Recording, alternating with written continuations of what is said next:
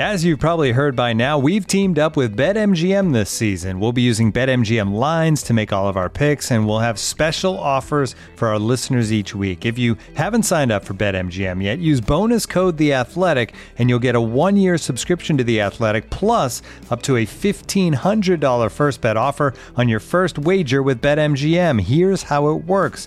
Download the BetMGM app and sign up using bonus code The Athletic. Make your first deposit of at least $10. Place your first bet on any game and claim your voucher for a 1-year subscription to The Athletic. See BetMGM.com for terms. U.S. promotional offers not available in D.C., Mississippi, New York, Nevada, Ontario, or Puerto Rico. Gambling problem? Call 1-800-GAMBLER. Available in the U.S. Call 877-8-HOPE-NY or text HOPE-NY 467-369 in New York. Call 1-800-NEXT-STEP in Arizona. 1-800-327-5050 in Massachusetts. 1-800-BETS-OFF in Iowa. 1-800-270-7117 for confidential help in Michigan. 1-800-981-0023 in Puerto Rico. First bet offer for new customers only in partnership with Kansas Crossing Casino and Hotel. Don't forget, if you haven't signed up for BetMGM yet, use bonus code The Athletic, and you'll get a 1-year subscription to The Athletic, plus up to a $1,500 first bet offer on your first wager.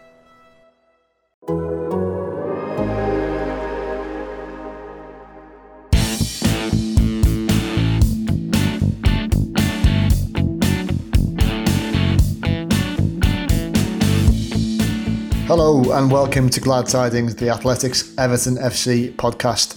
And of course, it is a big week for Blues. There's a buzz in the air on Merseyside, and there's that feeling of anticipation, excitement, dread, in brackets. Call it what you will, but there's a Merseyside derby on the horizon. Paddy and I have been, as you would imagine, absorbed with this prospect all week, thinking about different permutations for the record, where we are up to now, and what might happen. But before we get into that, there have been a host of international games in the last, since football finished for us after the Brighton game, and Paddy's been keeping an eye on them. It's funny, just before I start talking about the international stuff, it's funny, isn't it? You're talking about a buzz in the air. I think I can hear a plane in the air, and it's another one of our usual kind of sound effects in the back of the podcast. We have everything from noisy fridges to chirping seagulls. Now we're throwing planes into the mix, flying over the Liverpool city centre. So yeah, it's interesting landscape for a pod. But yeah, I'm kind of interested in talking about the lads on international duty: Jordan Pickford, Dominic Calvert-Lewin, Ben Godfrey, obviously the new signing who I watched for a piece in midweek. And the all-important one, the health of the South Americans. It feels like it's been a curious international break insofar as ordinarily I find them quite boring. I try to zone out from football, certainly international football, for a little bit.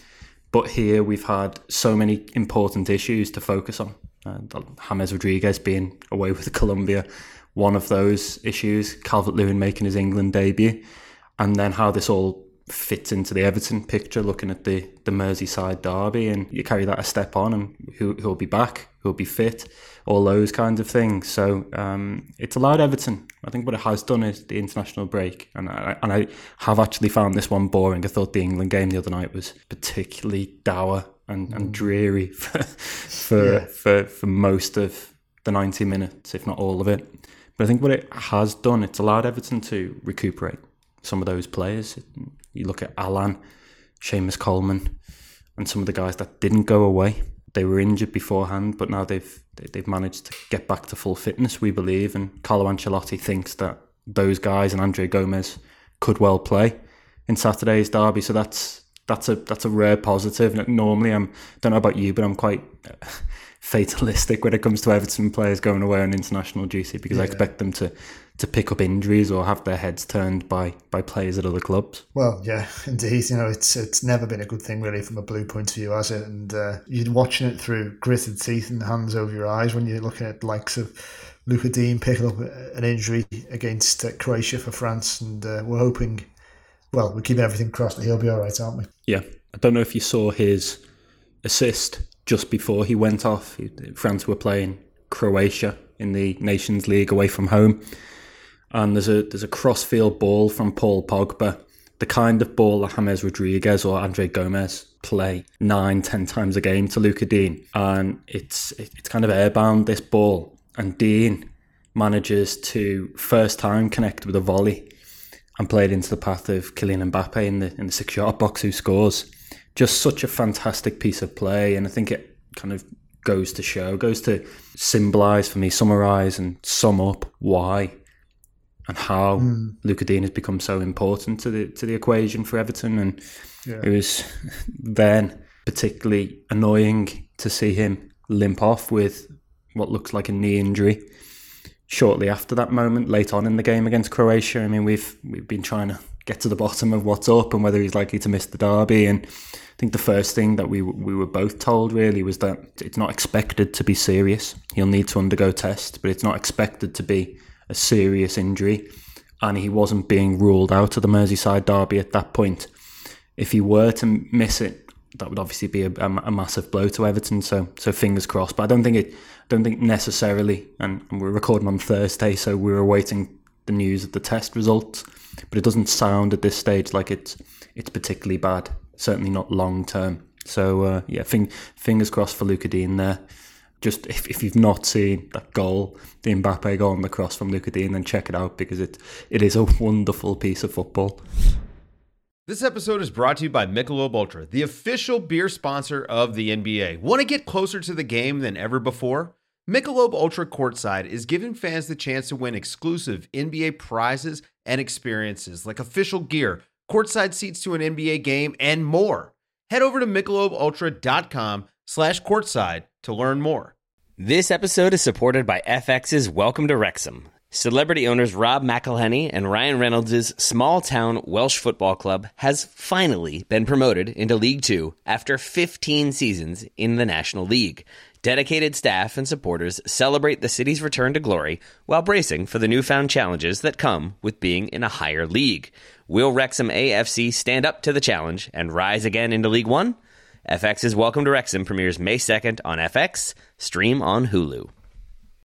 Yeah, I haven't actually, but I think describing it, you've whetted my appetite there, and it just underlines again why, as excited as we all are about Niels Nkunku, why Digne's such an important player. So let's wish that he can recuperate quickly, and that, as you say, the suspicion that it's not so serious is true. There's that 747 doing its second lap of your apartment.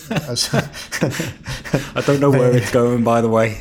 Yeah, it's bringing the players back. It's bringing Lucas Digne back from Paris. Could well be. Well, of course, in terms of players that we've seen a lot of, there's one who will be on the bench, you would imagine, on Saturday, who we've seen very, very little of, and that is our last edition on deadline day, Robin Olsen. But he's one of our more interesting in terms of the window.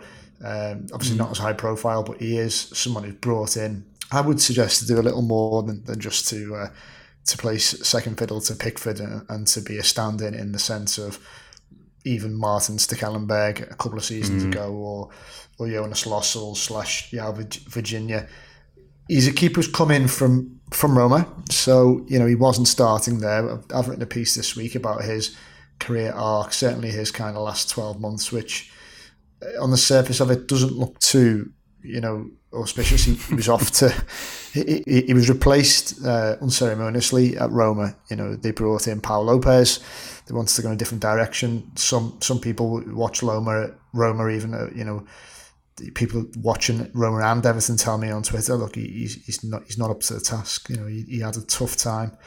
But then you speak to people who watched him in his initial spell after he went there in 2018, and he had a really strong start. Remember, he sort of denied Cristiano Ronaldo 3 times in one game over at the Allianz, and a lot of potential when he went there. It didn't work out, and he spent part of the last season on loan at Cagliari. And we spoke to Walter Zenga, who was a coach for part of Olsen's spell there.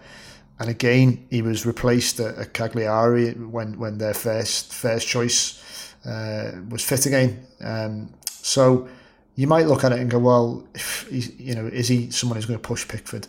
But Zenga was certainly in the piece that we did on the site this week, very, very confident that he can do that. And equally, I looked at some Opta stats. I don't know if you saw them, Pad, that suggests that. And it's not like for like, because obviously Pickford played a lot more games and different defence. But then arguably Everton, is a better defence than Cagliari, and certainly finished higher in their respective leagues.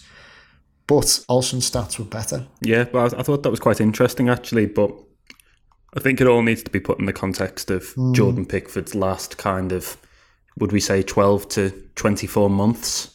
Yeah. Where certainly last season, I remember sending you a number of different infographics from stats providers, which effectively had him right at the bottom of the league in terms of saves he should be making, goals, expected goals against, that kind of stuff.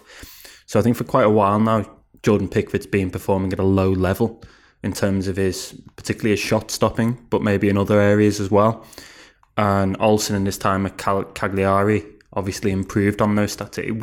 To be honest, it wouldn't be too hard to improve on those stats, given where Pickford's been over the last few years.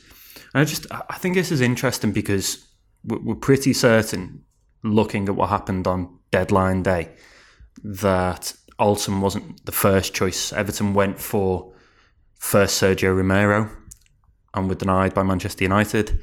Then Paulo Gazzaniga at Tottenham. And neither club sanctioned the move because Everton wanted a loan and those clubs wanted to sell those players. I think in Manchester United's case, they were maybe asking a little bit too much for somebody who's 33 and a third choice keeper. But then Everton eventually get to Robin Olsen, and it's quite clear that they were looking for somebody to push Jordan Pickford to potentially even compete with him. And I have my doubts, to be honest, as to whether Robin Olsen was that man. But I enjoyed in particular in your piece, I enjoyed the stat stuff, but particularly the Zenga quotes, the way he described Olsen as a goalkeeper. And I just wondered, for anybody that's not read the piece, would you just be able to kind of give an insight into what particularly Zenga was saying about Olsen as a keeper, his traits, his attributes, all that kind of stuff? Yeah, and I certainly will. And then if you're not a subscriber and you want to read the full piece, do head over to theathletic.com Everton pod. So that's theathletic.com/Everton pod. And you can take advantage of that £1 a month intro offer that we've had running for a couple of weeks now. It really is good value, I think. And you can read the full piece. But of course, to summarise, what Zenga was saying was, this is someone who's physically different from Pickford anyway. He's proper man mountain. He's a huge guy. I think he's 6'4". He said that his frame virtually fills the goal. So he kind of, in that sense, maybe different from Pickford. But also that, and crucially, which may have been what's attracted him to Everton when they've looked at it, is that I think he has a cool head, a steadfastness, and a sense of calm in games. That's something that's boded well for him, and seeing him become Sweden's number one, certainly on a consistent basis. And it should be interesting to see how that contrasts with Pickford, who, whilst as a shot stopper at his best, he's probably in that elite bracket. But when it comes to his mentality, there have been flickers of that still being an issue, I would say. So that's going to be interesting to see whether he offers something different there. No, I would completely agree. And I think the next logical step, if we want to talk about the Merseyside derby, is whether you think, first of all, Pickford is in danger of losing his place for that game. But then I guess, second of all, would you like to see Olsen get the nod in this match? I think it's probably one of the few selection dilemmas, if you want to call it that Ancelotti has ahead of the weekend, because the rest of the side, provided everybody's fit, more or less picks itself. I don't think any Blue would argue with James, DCL and Richarlison leading the line. Don't think many Blues would argue with Alan, Doucouré being in midfield. Maybe there's a question mark over Gomez or Sigurdsson, who plays there. But again, if Mina and Michael Keane are fit, as particularly in Keane's case they should be, bit of a doubt over Mina. He's got a thigh injury that made him miss Colombia's game against Chile in midweek. But in most of the other positions, Coleman at right back, Luca Dean if he's fit at left back, I think you've got pretty cast iron guarantees. It's going to be interesting to see what he does with the goalkeeping situation, isn't it? Looking for an assist with your credit card, but can't get a hold of anyone? Luckily, with 24/7 US-based live customer service from Discover, everyone has the option to talk to a real person anytime, day or night. Yep, you heard that right. You can talk to a real human in customer service at any time. Sounds like a real game changer if you ask us. Make the right call and get the service you deserve with Discover. Limitations apply. See terms at discover.com/creditcard. It's going to be really interesting. I don't think, given the noise Ancelotti's made, and look, I could well be wrong here, because Pickford wasn't, let's say, at his best for England on Wednesday evening either. Although I don't think you could blame him for the penalty. It wasn't a penalty, by the way. No chance. I mean, you could certainly look at some key moments, even at the end, the free kick with the clock ticking down, Calvert-Lewin in the box, some of the good big players you wanted to put in the mixer, and he just shanks a terrible free kick, and the whistle goes shortly after. I don't think, anyway, that he will lose his place for Saturday. I think Ancelotti will persist with him, and I think if we're going to see Olsen, it might be perhaps in different games where you can take more perhaps of a risk. But I'm sure a lot of people would say that Pickford's form at the moment is a risk inherently in itself. We'll see. General thoughts on the derby part. It's I'm laughing because you and I have just finished writing a piece that you'll see on the site tomorrow, Friday that is, about Everton's record, and sort of looking into why that's been so abysmal. But in many ways, and we've said this before, we've been in this position before, it's a good time to play Liverpool. Is it a good time to play Liverpool? I don't know. Well, as you were saying that, I was kind of going through the mental maths in my head and trying to come up with an answer. I'm still kind of the opinion, based on past derbies, that it's never a good time for Everton to play Liverpool. Well, yeah, I'm with you on that, unfortunately. That's the way it has been now for a decade, and as we all know, as has been drummed into us repeatedly over the last couple of weeks, it will be 10 years to the day since Everton last beat Liverpool when they set foot on that pitch at Goodison Park. So it's too long, as certainly as Tim Howard said to me when I spoke to him for the piece. It's too long, far too long. He said 10 years too long, and I like that attitude. Everton should aim to be much more competitive in derby games, but I do think that this one feels a little bit different. The build-up feels a little bit different insofar as we've had less of that kind of Evertonian fatalism, slightly less of it, and people have been excited about seeing Everton back again. Part of that is to do with the fact that, as we said, the international break's been pretty boring, save for Calvert-Lewin's goal on debut against Wales. And people just want Everton back anyway. People want Premier League football back on their TVs because it tends to be more exciting. But I think another part of that is just how well Everton have played in the opening 7 games of the season, and everyone's excited about James Rodriguez being back in an Everton jersey, Calvert-Lewin leading the line, Richarlison coming in from the left, all those kinds of things that have been missing over the last week and a half. So slightly curious build-up in a number of different ways, including the international break, the elongated break between games, but also the fact that there's a bit more confidence here. But I don't know about you, I sense a little bit more optimism about this one, purely because of the manager that's in situ and the way the players have been so far this season. Yeah, absolutely. And I think that confidence is not just among the fans, it's among the players, certainly the former players. For the piece that we've been discussing here, I spoke to Jose Baxter, former Everton player now over in the States, playing alongside and for Tim Howard, who Paddy spoke to. And I started off by asking Jose why he thinks Everton haven't won a derby for so long.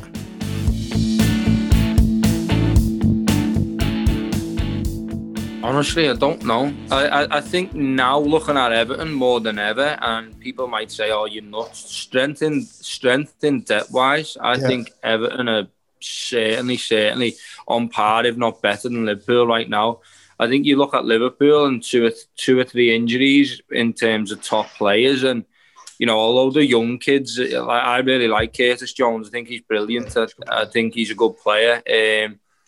But the likes of him, you've got Wilson, you've got that other kid like Oxlade-Chamberlain's injured, you've got Shaqiri, like decent enough squad players, but throw them in derbies, are they really going to do it? Like I don't know. But you look around Everton, they've got 2 or 3 players in each position now, and they look, for me, they look solid. The best I've seen them in terms of squad-wise for a long time. You look at the manager, you look at the staff, you look at recruitment-wise and that, and it's starting to look like a proper club where they should be. It's a top club, and we need to be competing with top 4, top 6, and now it's starting to look like, hang on a minute, we are.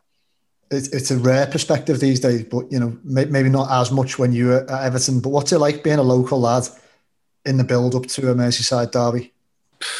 It's stressful, it's stressful just because you know you're not going to, I knew sometimes I was never going to start, but you got 150 people phoning your phone for tickets, then your mind's elsewhere running around for tickets when you should be focused on the game. And get the foreigners tickets, they won't have anyone coming, and it's stressful, but at the same time it's really, really exciting. It's, for me, it's a massive game, and it's the first one you look for when the fixtures come out, and the whole week with all the press that comes and everything with it, it's just super exciting. Do you feel an extra responsibility to try and educate or to try and make an impression upon the lads who aren't from the Northwest or even from the UK what it means? Yeah, definitely, yeah. I find that a lot. Even at youth team reserve level and that, we used to have a few foreign lads come in or a few lads not from Liverpool. You used to have to say to them in the changes, listen, we're going to war here. This is a game we can't lose type thing. And I know every game is, but there's just that extra bit of grit in your teeth when it's a derby. And for me, that was something I used to try and delve into lads' heads. Yeah. I think I've seen it suggested that maybe sometimes, because it's such a fine balance, isn't it, getting that aggression and that pride and the intensity that you need in a derby and then not losing focus. And I've seen it suggested sometimes maybe that Everton have put too much emotional investment into games and the game plan might have gone, or Liverpool have kept cooler heads. What do you think of that? Is that a fair comment? Or yeah, you could say that, but just thinking back with me, man, I think Liverpool have had some red cards too, and some bad tackles. Yeah, Gerrard's been sent off a couple of times. Yeah. I honestly can't put my finger on one thing why the results haven't been there for that long. I certainly don't think it's a discipline thing, but you could say cooler heads on the ball, especially at Goodison. The fans are that up for it, and that what's the word I'm looking for? That not emotional, but that not pressure that they put on the team, but that emotionally involved, and the lads feel that they feel like they have to go. Yeah.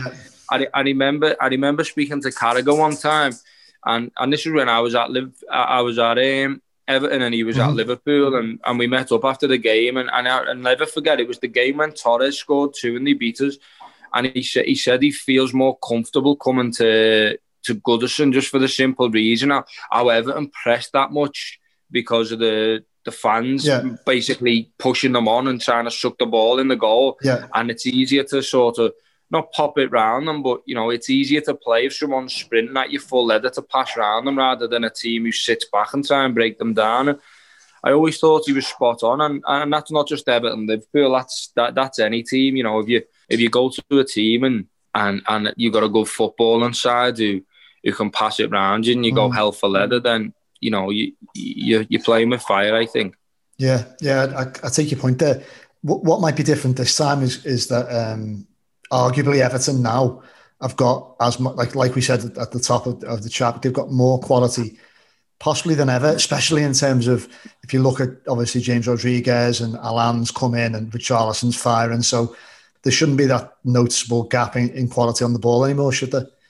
No, certainly not. No, and I think that's where over the years you look, and Liverpool have been really strong in midfield. I look at Everton's midfield now, and I think it's really, really strong. Like you said, Allan looks a player. Rodriguez is obviously a player. He's took to it like a duck to water already, and you got DCL who can't stop scoring, and like you said, Richarlison, I think he's been a big player this year. Not only goals and assists. But I watched him at Tottenham, the way he holds the ball up, the work rate he put in, he was different class. And then you've got Seamus, who's been there for that long, who can unbelievable leader. He's a winner. He ain't going to be going into this game taking it lightly or telling the lads, like, hang on a minute, like, this is just a normal game.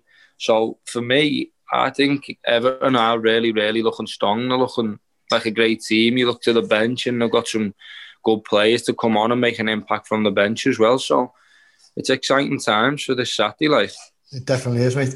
Just on Seamus as well, I think I saw Ancelotti saying that he basically said he rates Seamus as highly as any of the captains he's coached, which is an incredible compliment when you think of the players he's managed at AC Milan and all around Europe. But you mentioned that, you're obviously around when Seamus was just coming through, like not that much older than you really, although in football in terms he is. But, it's mad to see now the longevity of his career and also what a leader he's become. He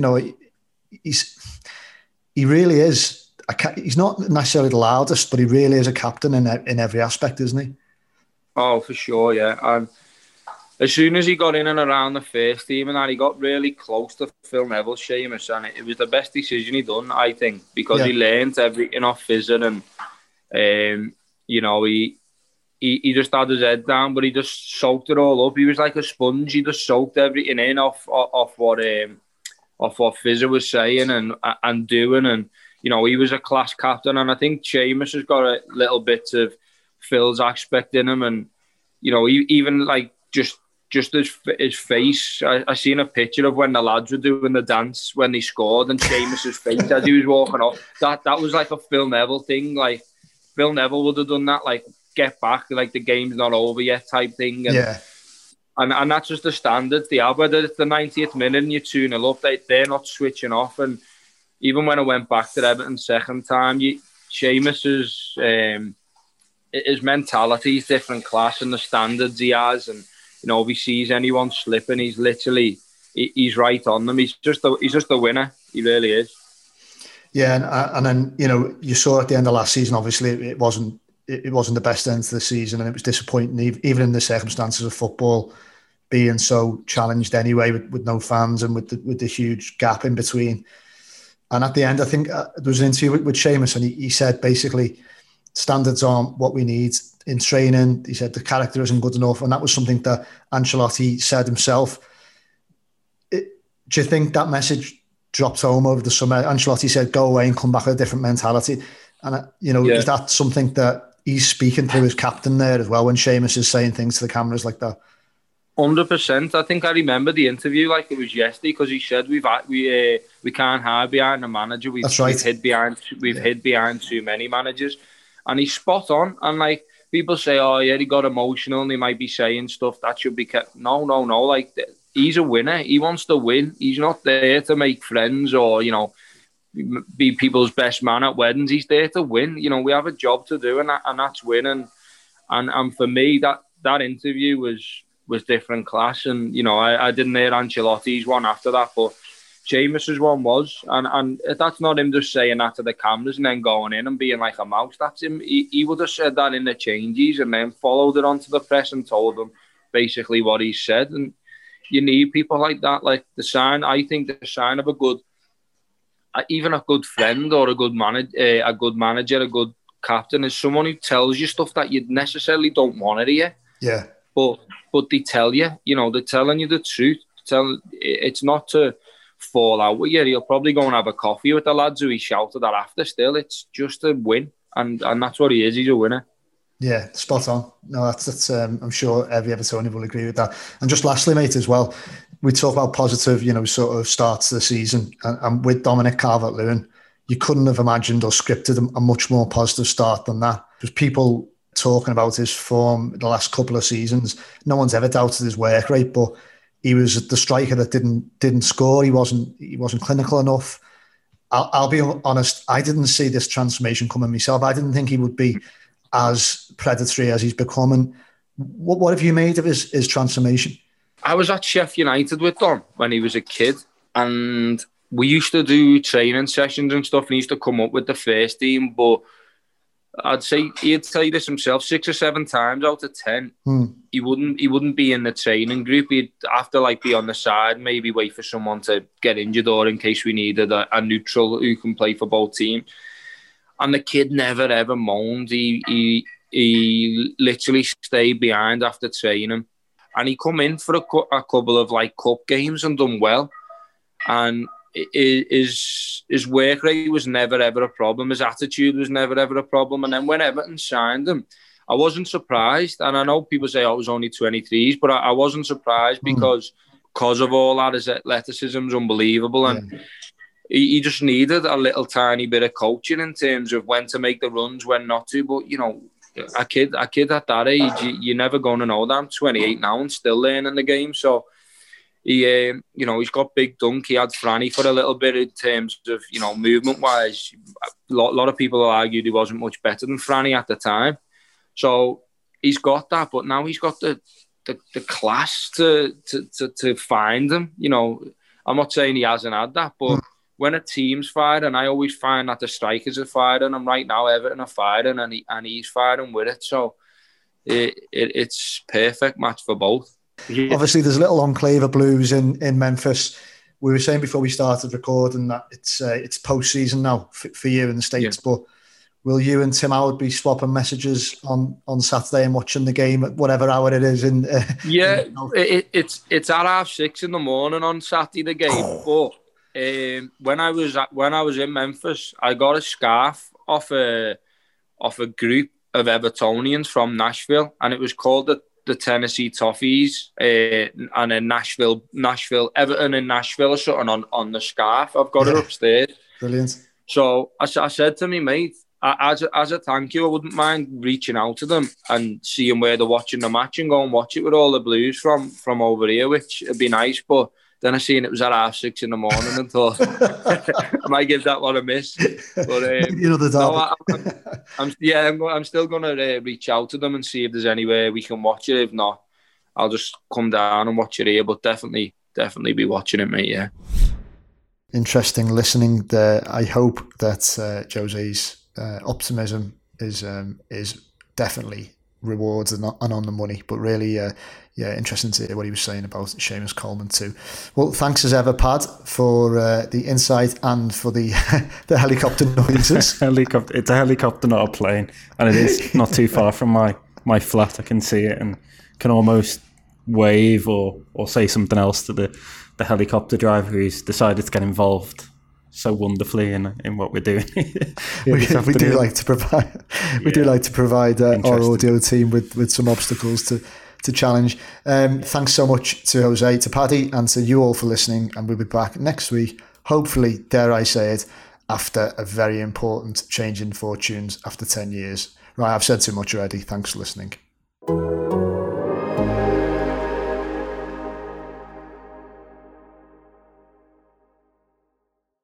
Looking for the best place to buy tickets for any of your favorite teams or sporting events? We've got the spot. Our partner, StubHub, has been the leading ticket marketplace in the world for over 20 years, providing a 100% guarantee with every order. From a worldwide selection of live events, the widest choice of tickets, and industry-leading partnerships, StubHub has what you need to purchase with confidence. StubHub, an official partner of The Athletic.